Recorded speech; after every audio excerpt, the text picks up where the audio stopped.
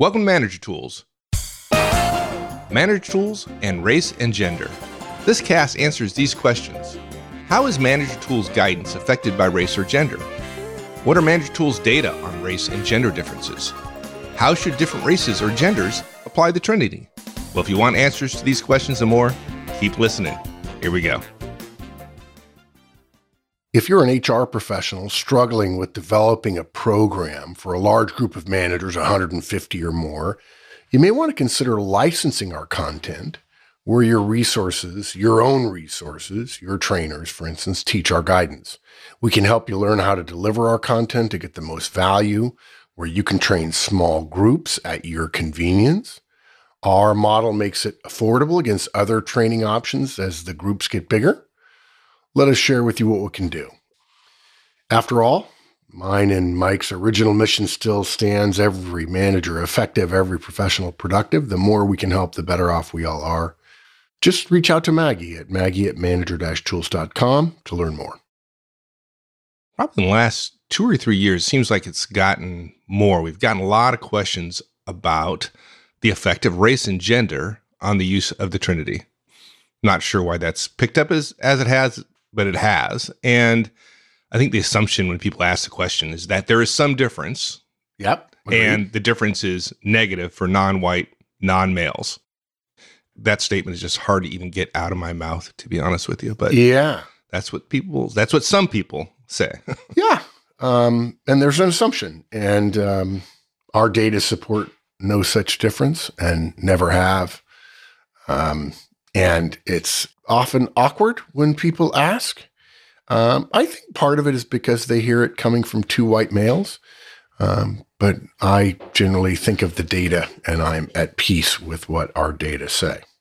Right. So if you get right into that, we've got 4 points we want to make here. First of all, I want to give everybody some brief history about our data. We did this before in the data cast we did about one-on-ones. And sometime I think in March or April of this year, we're going to do feedback.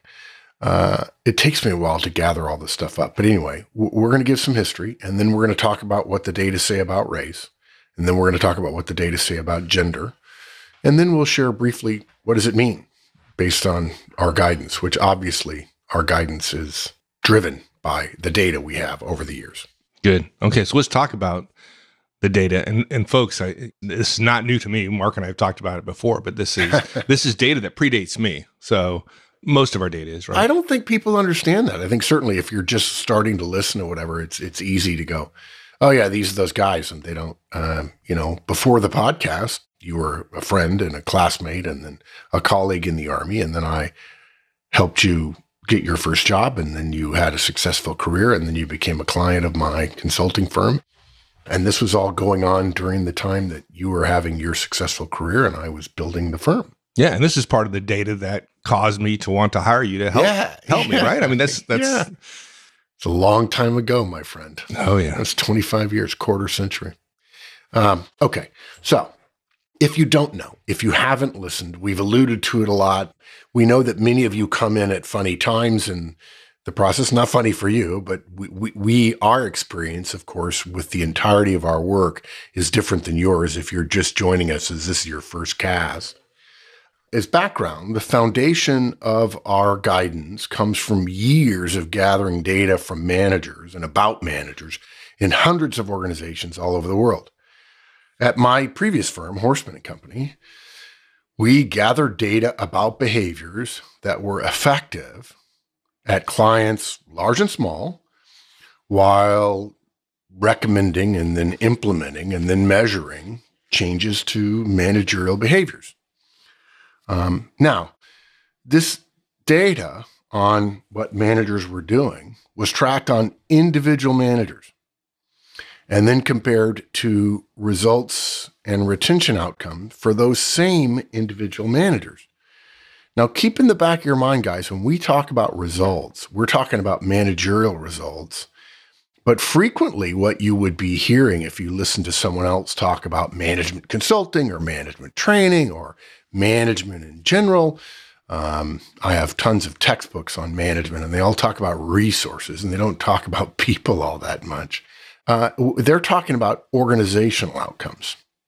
Okay. So we track this stuff on individual managers, and I'll explain why that is. Hopefully it's obvious, but I want to make sure the connection is made in this cast at least.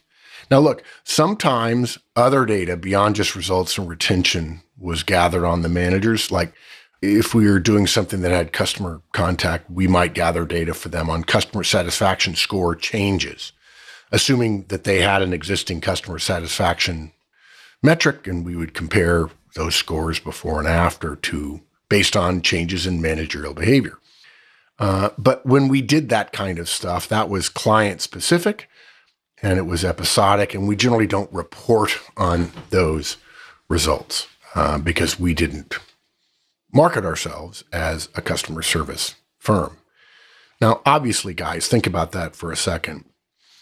We weren't a customer service firm, but how might you improve customer service? Well, you might improve the results of individual managers and the retention of their people. In the longer term employees will do better in customer service.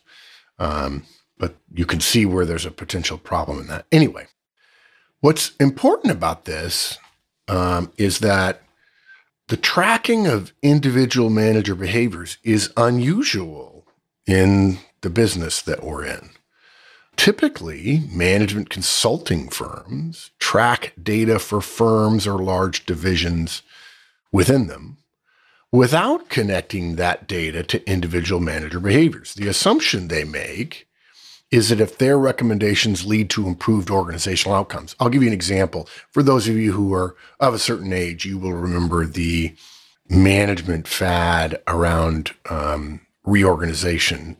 I'm completely forgetting. I can picture the author of the book, Michael Hammer, reengineering the corporation. Hey, if we make a recommendation and you implement our recommendations, not that the senior consultants cared about what individual managers were doing, then, hey, the recommendation was successful. So you could argue that that's true. If I recommend you re-engineer your corporation and you re-engineer it and you get better results, that's great. It's true for organizational results, but not for individual managers. Large organizational consulting engagements, and by the way, the reason companies that are in our business do go after that is because that's where the big money is. Believe me, Mike and I didn't decide to get rich by doing training, by giving away everything free, giving away everything free and charging $200 for an annual license that gives you access to written material and so on. But those large engagements don't compare individual manager behaviors with organizational outcomes because individual manager behaviors aren't addressed in large-scale organizational consulting. They aren't measured. The difference with us, with our data, is that we always measured individual managerial behaviors and results. That's what we were measuring, not organizational outcomes, but managerial behaviors. And this is the point I alluded to earlier. You can see there's a chicken and egg problem here.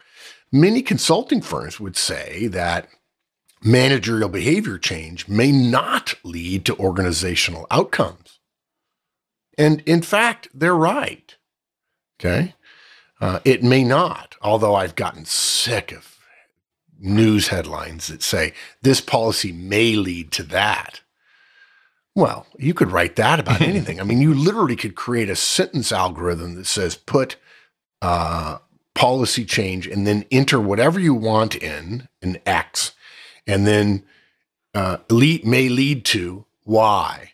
You could put the policy change is peanut butter and it may lead to eggs. It's ludicrous anyway.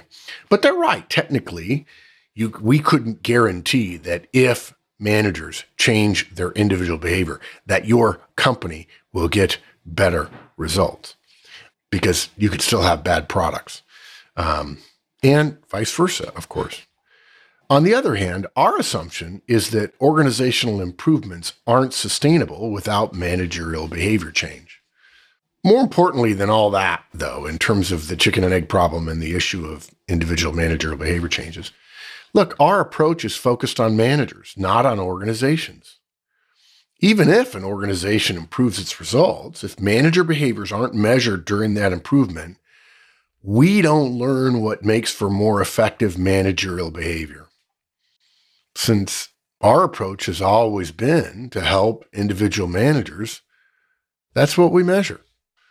That's what we're looking for. We want to be able, Mike and I started Manager Tools to give you what we didn't have, which was believable guidance regarding what we should do as managers. And there's no other place that I'm aware that does this.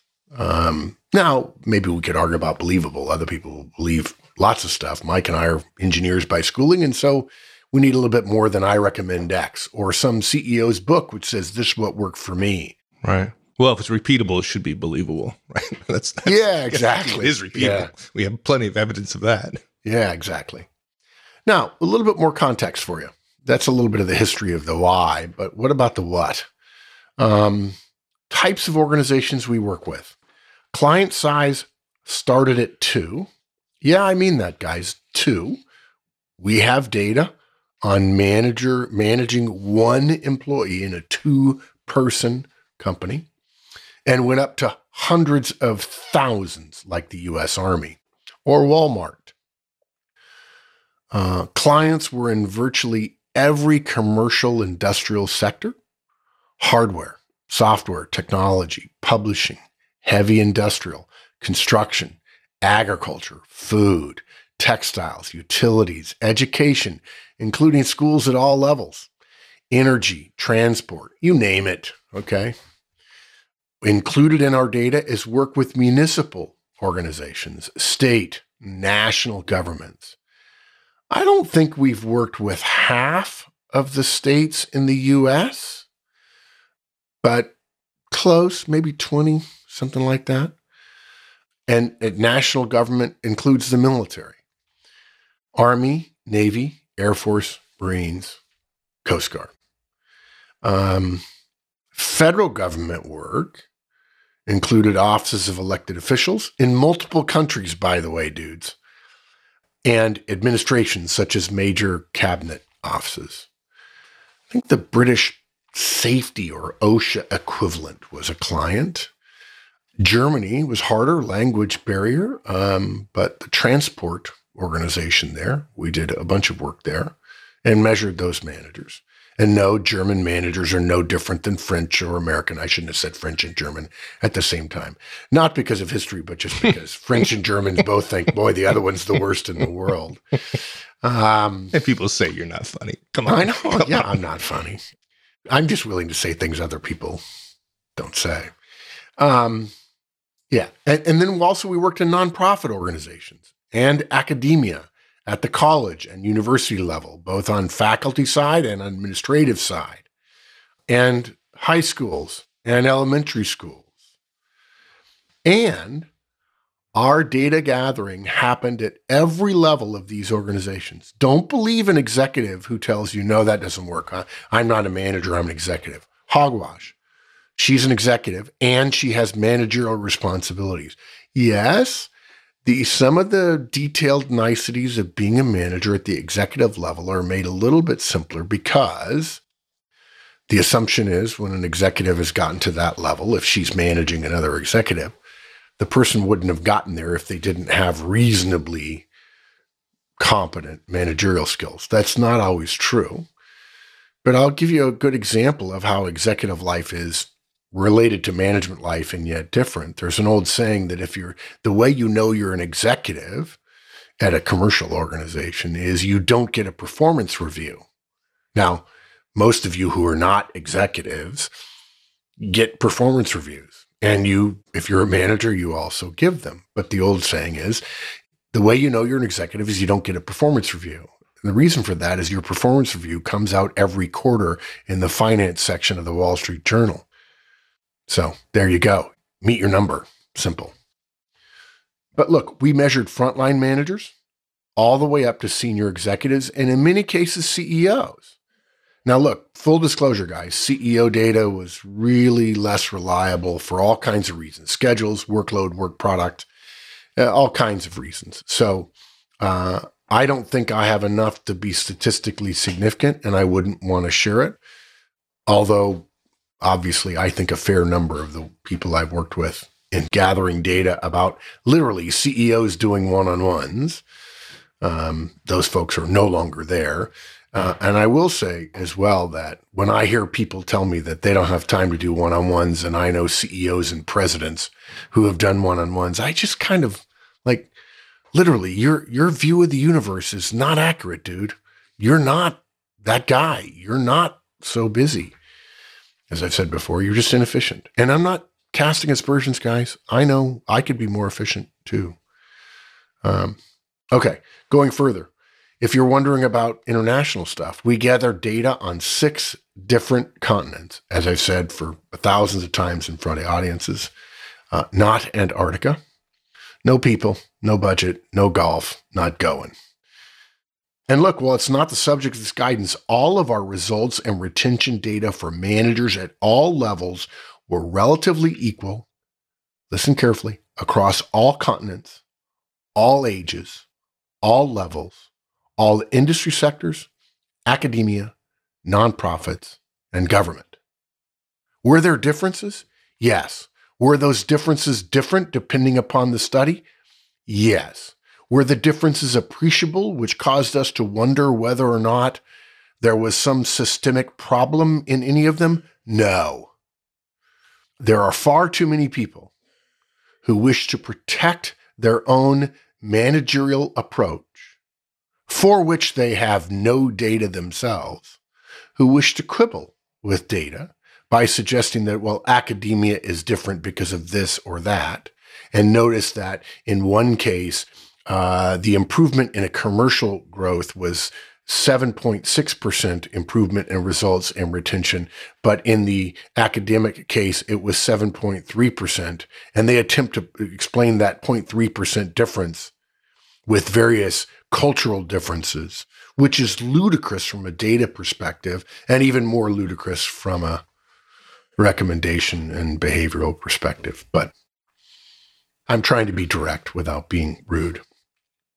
Finally, among data that led to conclusions about race and gender, and we have more than that, but when we look at the data that related, the number of managers we have measured that come into play with the data we'll share with you now are over 500,000.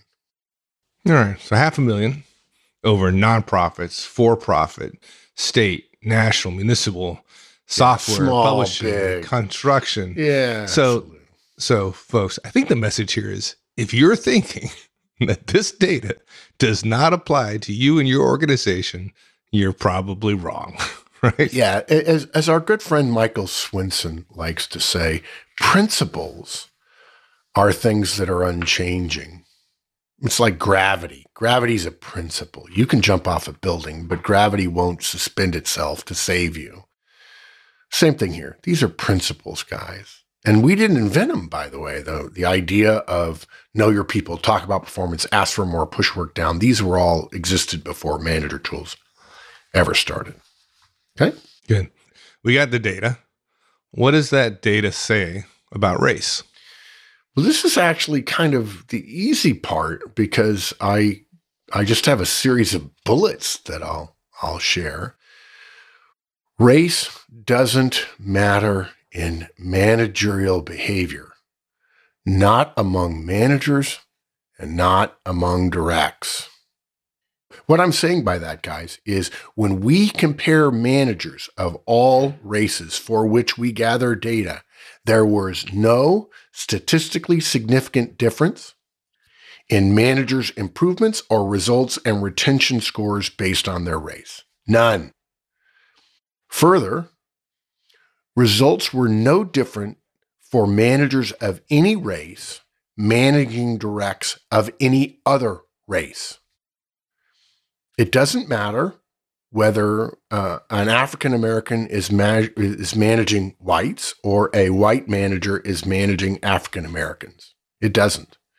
There are no appreciable differences. Now, I'm not saying we ask every single person how they feel. I'm saying that when we trained managers of different races on our basic behaviors and then measured their improvement over time, there was no difference. And by the way, these engagements lasted 6 months, 9 months, a year, 18 months, 2 years, in some cases, 2.5 years. You could not tell different races apart if I showed you a chart showing the different races' dispersion in improvements in results and retention if I didn't label the races. I'm sure somebody can pick at that, and feel free to do so. And it didn't matter, going a step further, it didn't matter whether you had a homogenous team, in other words, a white manager managing all white directs, or a black manager managing all black directs, or a white manager managing 3 whites and 7 African Americans, or 7 whites and 3 African Americans. No difference.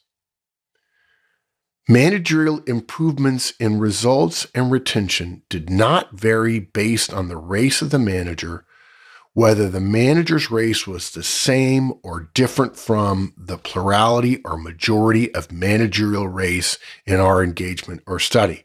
What this means is, it doesn't matter what your race is relative to the sample, the population that you're a part of. So if you're at XYZ Corporation, which is 80% Caucasian, and you're an African American, our data show that you tend to improve the same. And by the way, sustain those improvements over at least a year, as well as, or the same as anyone else of any other race. What about trust scores? Wasn't that a little different? So this is interesting. I tried to stay away from trust scores, but it stands out in a way. And the reason we don't talk about trust, guys, is because I'm reading a book right now by Marcus Buckingham. I'm forgetting the title of it. I'm sorry. But one of the things that has been informing this discussion, this preparation of this cast, is I've been thinking about the concept of engagement and how we generally don't talk about engagement. And the reason why is because engagement is an artifact. It is not a result. It is not a measure that I feel strongly about. Not saying that other people don't disagree. In fact, I generally like Mr. Buckingham's work. I admire him a great deal. I think he's done groundbreaking work, particularly when he was at Gallup. If you're familiar with StrengthsFinder, that came out of his original work. But the problem I have is when you really dig into the concept of engagement, engagement doesn't exist. In other words, the way you find out engagement is you take a test. And the test was created by the people who are measuring engagement. That's sort of a sketchy psychosocial construct. What's more, when you read the engagement study, and by the way, I respect Mr. Buckingham, would love to spend an afternoon with him just talking about management. When you read the 8 questions that they ask, they're all about how people feel. Now, they then suggest that when they connect that with organizational results, they say, well, these people feel better and their results are better, so therefore you need to work harder to make your people feel better. Longtime listeners will know how we feel about that. Right. But trust is not what matters to organizations. It's like engagement. Now, I would argue trust is a much more powerful, much stronger issue than engagement, because it asks, again, engagement is generally measured by how you feel. Whereas trust generally involves another person. It involves a measure, admittedly personal, and so that's where we get a little squishy here, regarding my relationship, which by definition in an organization is necessary and therefore potentially important, my relationship with someone else. But as we've said before, generally speaking, in the organizational world, after 50 years, trust is a well-established marker of likelihood of success. And when the high-performing teams work came out 35 years ago or so. They said trust was the watchword of high-performing teams, and that data has been repeated so often that it's generally accepted that trust is a good way to measure relationships. High trust team environments tend to produce higher results. And because we talk about trust at Manager Tools, because it's an easy thing for people to understand, and as a 12-year-old, let me put it this way. As a 12-year-old, you know roughly what trust is, but you have no idea what engagement is. Trust, I think, is much more endemic to the human condition than engagement. And engagement, of course, didn't exist until they came up with a survey that you had to buy. So trust scores of managers from the standpoint of directs did show a statistically significant greater improvement. Guys, let's be clear. I'm not talking about a much greater improvement. I'm just saying an improvement that was statistically significant when the manager's race was different from the majority of the directs. I'm going to try to simplify that by saying when managers implement Manager Tools guidance and their results are different than when their race is different than their directs, they get a greater increase in the level of trust between them and that individual than they do in our data between people, if they're managing someone else who is the same race as the manager. Does it start at a lower point in general or no? I don't have that data in front of me. I don't know. Yeah, and I wouldn't want you to guess, right? We're talking about data. I don't know. Yeah, I don't know. Yeah, I just don't know. I think that would be the assumption. But I'll tell you something. I've learned that when it comes to this assumption, the single biggest thing fighting against data is people's own beliefs based on their individual experience, which is funny because we have a saying here that the plural of anecdote is not data. But if you only have, the plural of anecdote would be anecdotes. Two things. Most managers don't have anything approaching that. They have a series of incidental incidents without guiding principles, and they say, this is how I manage. The high C managers in Silicon Valley that we've often talked about that say, no, I need to see the data in detail. Look at them. I finally gotten to the point of saying, what data do you have about your approach? Oh, I don't have any. Then why do you think examining the data set around another recommendation would be useful? In fact, what I would suggest is, since you apparently don't need any data at all in order to manage, because you're a manager and you don't have any data and you're managing, I would think if data is important to you, you would want to gather data about the comparison of the outcomes that you get with your existing non-data driven behavioral set by comparing it to a set of behavior that we recommend. Why don't you gather some data about what happens among your team and then change your behavior and see what happens? That would be an experiment, in fact. And I've had people, I've said something like that to people, and their response is, I'm good with where I am. That's just, all you got there is a bias against change. And by the way, there's nothing wrong with that. But the data support that human beings are naturally, we pay more attention to negativity than we do to positivity. And it doesn't surprise me. But the idea that they believe that they are somehow holier than thou by suggesting they need data to make recommendations and changes, ludicrous. Okay, let me go further. And I may be saying this a little bit differently, but I have found when it comes to describing data, I try very hard to hew to the data, but at the same time, I try to rephrase it so that people might hear it differently. Whether a team of directs were the same race as the manager or racially different, results were similar. Whether there was one person of different race than the manager or many among the team, results and retention improvements were essentially unchanged. Differences were statistically insignificant. If you want a little bit more detail, in 17 engagements in which data were gathered, there was a slightly greater, though still statistically insignificant, improvement of managers' results when the manager's race was different than the majority or the largest plurality of their team. That said, there were also 13 engagements where managers with a race different than the majority or plurality had slightly lower improvements in results and retention, again, statistically insignificantly. Bottom line, guys, we have never found any evidence that race makes any difference in effective managing. But it's more than that. We have evidence that race makes no difference. Now, for the record, we have no data on ethnicity. We define race as biological. You may choose to disagree, and we would respect that. But we need to have a common set of terms, and we need to agree on what they mean when we're gathering data. Race is biological. Ethnicity tends to be associated with culture. Ethnicity is much more complicated.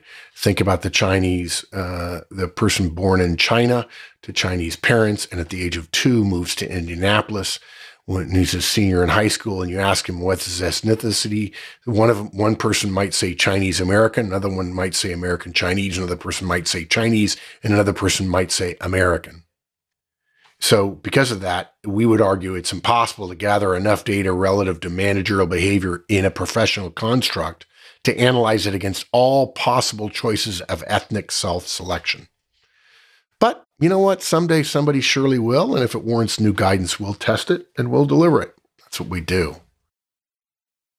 Don't you just hate people whose birthdays are in January and February? By the way, folks, I don't write these ads. I'm just recording it.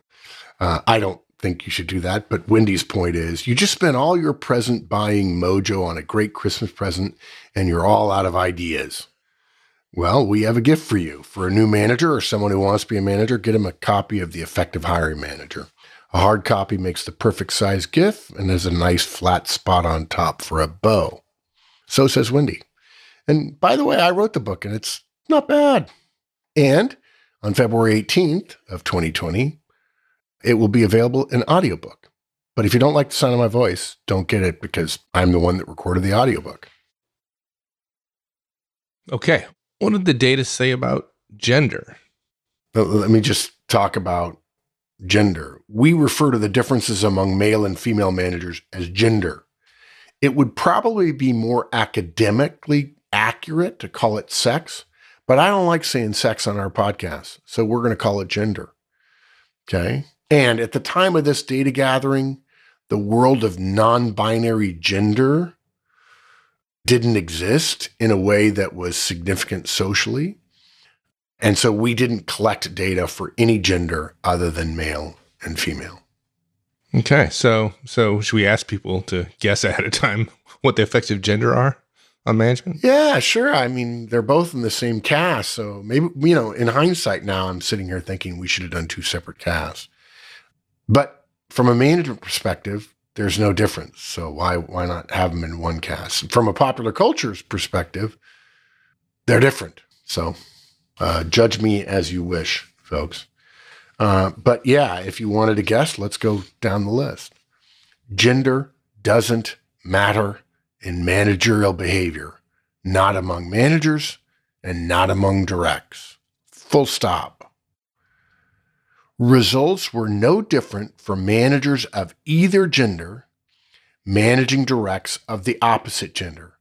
Men managing women, women managing men, women managing some men and some women, women managing one man and many women, or vice versa, any way, shape, or form.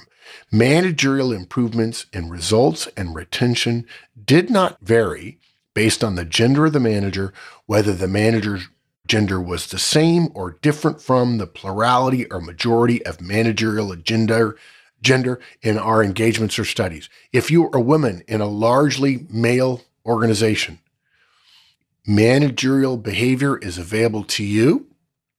And if you engage in the behaviors, your scores, your improvements will be just as much as a male who does the same thing. We are not saying about race and gender, and we'll cover more of this in a second, that bias and bigotry and misogyny don't exist. They do. We can't solve that problem except by having more people of different races and genders and more positions of leadership. And if you want to do that, our guidance, our recommendation is to follow our guidance. Managers of both genders had greater improvements in their trust scores among directs of the opposite gender. Now, this begs the question that you just asked about race, Mike. Were they lower? I don't have that data, and I wish I did. Meaning, if someone looks different than you, different race, different gender, you start out with a lower trust score. And in the vast majority of the cases that we have, managers were not doing one-on-ones. There was nothing about developing relationships as part of their training. And so some people could argue, well, you've never tested a fully manager tools trained environment to see racial differences. Yeah, we're not going to, because that's not what we do. Yeah. I asked the question because in my head, I believe that, right? That's a bias I have in my head. It's like, yeah, there's two different people, different gender, different race, speak a different language, whatever. They start off with less trust. All things being equal. What do I know? I have no data to support that.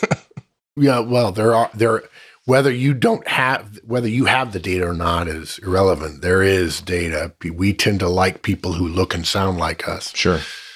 All things being equal, which of course they never are. Please, which they rarely are or never are. Folks, please don't write to me and tell me that you're a woman and you have a lot of male friends. That's an anecdote. And speaking of that, women make just as good managers as men do. Okay.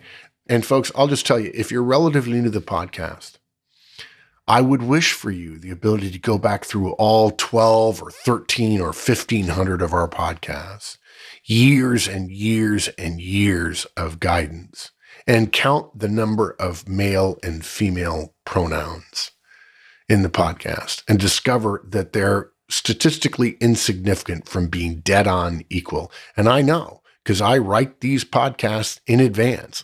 Mike and I have them in front of us as we're recording. This particular soliloquy is not in the show notes. The idea that your race or your gender makes you more or less fit to be a manager, to be an executive, to be a leader is so repugnant to us. We did not put out this data years ago because we simply assumed that no one that had such repugnant thoughts would ever get to the point of being in a situation where they're a manager, even though obviously we knew that did happen. Men are not better managers than women.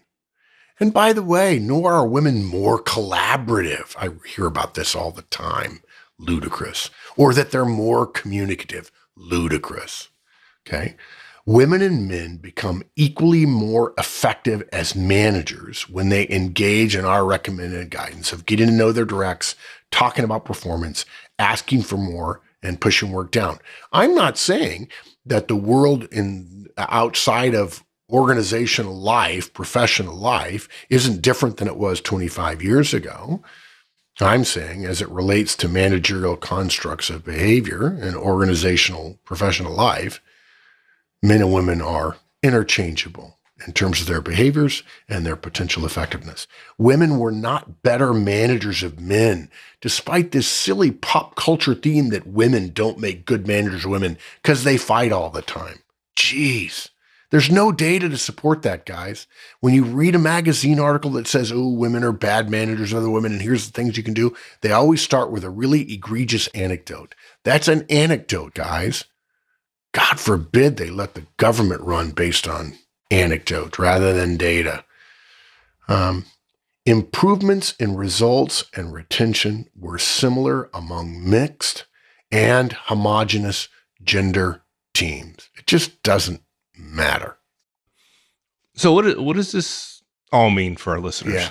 Well, we're not into cosmic meaning or anything, but I use this as a last point to cover a few things that are essentially implied or suggested or hinted at in the data And I thought I'd spend a minute and talk about our approach and what we think about what we just shared.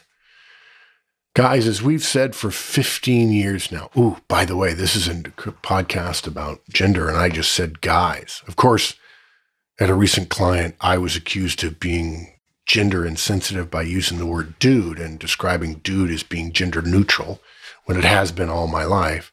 But regardless, as we've said for 15 years now, effective managers manage individuals.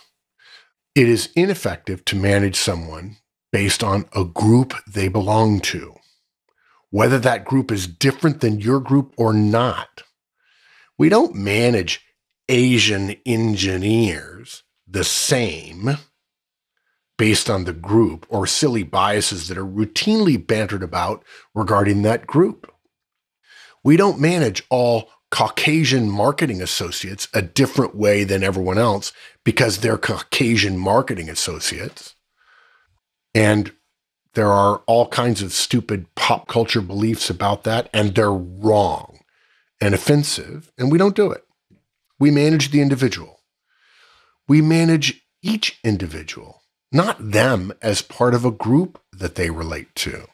Hey, dude, in non-male, non-female, but in this case you are male, obviously. Yeah.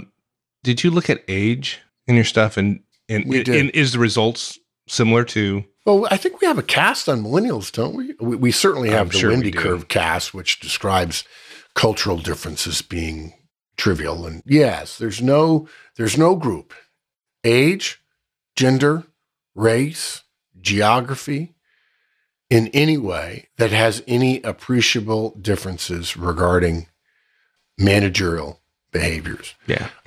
Now, you could make the connection that you could argue, and it'd be a worthy study to do, that age goes up as you progress in your career.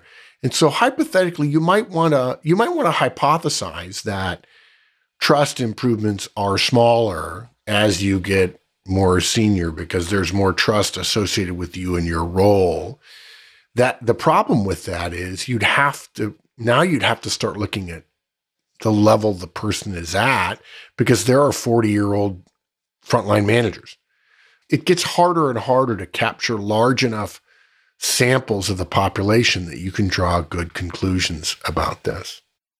But look, effectiveness doesn't come from the group that you belong to. Our data reinforces that. Everyone is capable of effectiveness irrespective of group. Everyone is capable of greatness irrespective of the group they're in.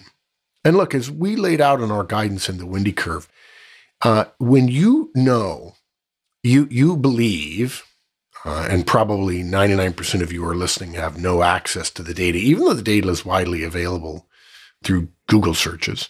But if you believe that Americans are different than Japanese in some interesting cultural behavior, that's fine. In fact, you're right, but only in a scientific way, because if I put a bell curve on the graph for Americans, and then I put a bell curve on the graph for Japanese, the bell curves are almost identical. They are statistically significantly different. For instance, on a scale of 1 to 7, Japanese, I'm making this up, folks. I'm just giving you a silly example. The Japanese are thought to respect their elders particularly highly, and they score I'm going to make this up, a 5.0 on a 7-point scale. Americans don't score that higher. They score a 4.8. So the difference, the mean of the two large samples is 4.8 and 5.0 on a scale of 1 to 7.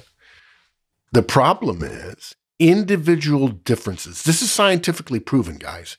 Individual differences between two people in one group are far more likely to be larger than the mean of the differences between any two groups, because the mean difference here is 0.2. And by the way, that 0.2, determining a 0.2 difference on a 7-point scale What is that? That's 1/5. It's 1/35. It's a 3% difference. If you can tell the 3% difference between two people's behaviors, controlling for all contextual and other factors relating to their behavior, you're a superhuman being. You don't exist.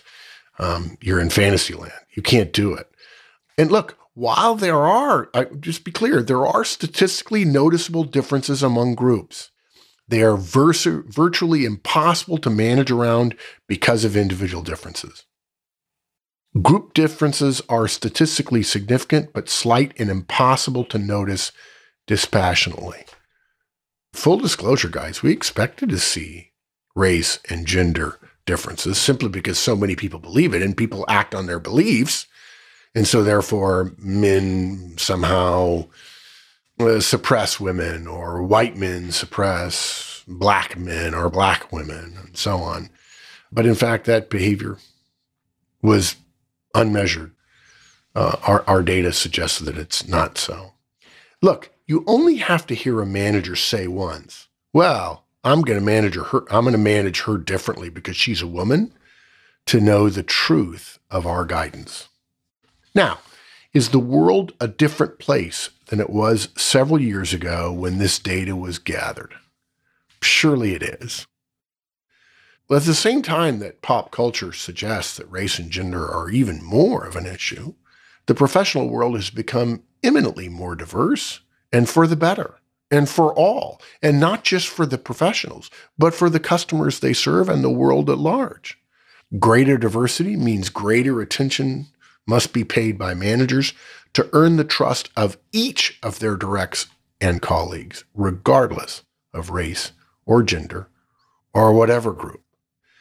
Every professional is worthy of individual respect, not respect born of their group. The way to earn that respect is to treat them as an individual, not as a cardboard cutout representative of their cultural, racial, gender, or ethnic group. And on a personal note, the reason we're delivering this guidance now is because I was accused of being a racist at a recent client visit for refusing to teach how to combat white privilege among managers because I was white. And after I shared our data, I was told that the data were inaccurate. Guys, trust, respect, and professional love are individual choices. You make them. And those choices can be supported by behaviors that are available to all, regardless of your group. Well said. Isn't it great when the data supports your personal beliefs? Right? I mean, when you said you're going to do a podcast on this, I said, man, I hope the data is consistent with what I believe to my soul, right? Yeah. So let me summarize real quickly. Despite pop culture's belief to the contrary, race and gender are not significant factors in effective management behaviors and outcomes. Our data show that conclusively. Again, this is not to say there's no bias or bigotry in organizations. There is. There always will be. Darkness is inside all of us. But managing across races and genders doesn't require different behaviors. Effective management is available to all and favorable for all, even when practiced by someone from a different race or gender than you. Amen.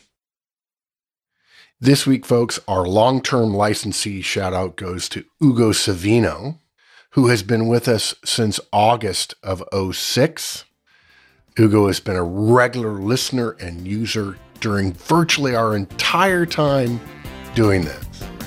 Ugo, we'd like to say thanks. I see your name periodically in emails. I know we've corresponded. It means a lot that you trust us for these past 15 years, and we look forward to many more years of serving you. Thank you, Ugo Savino.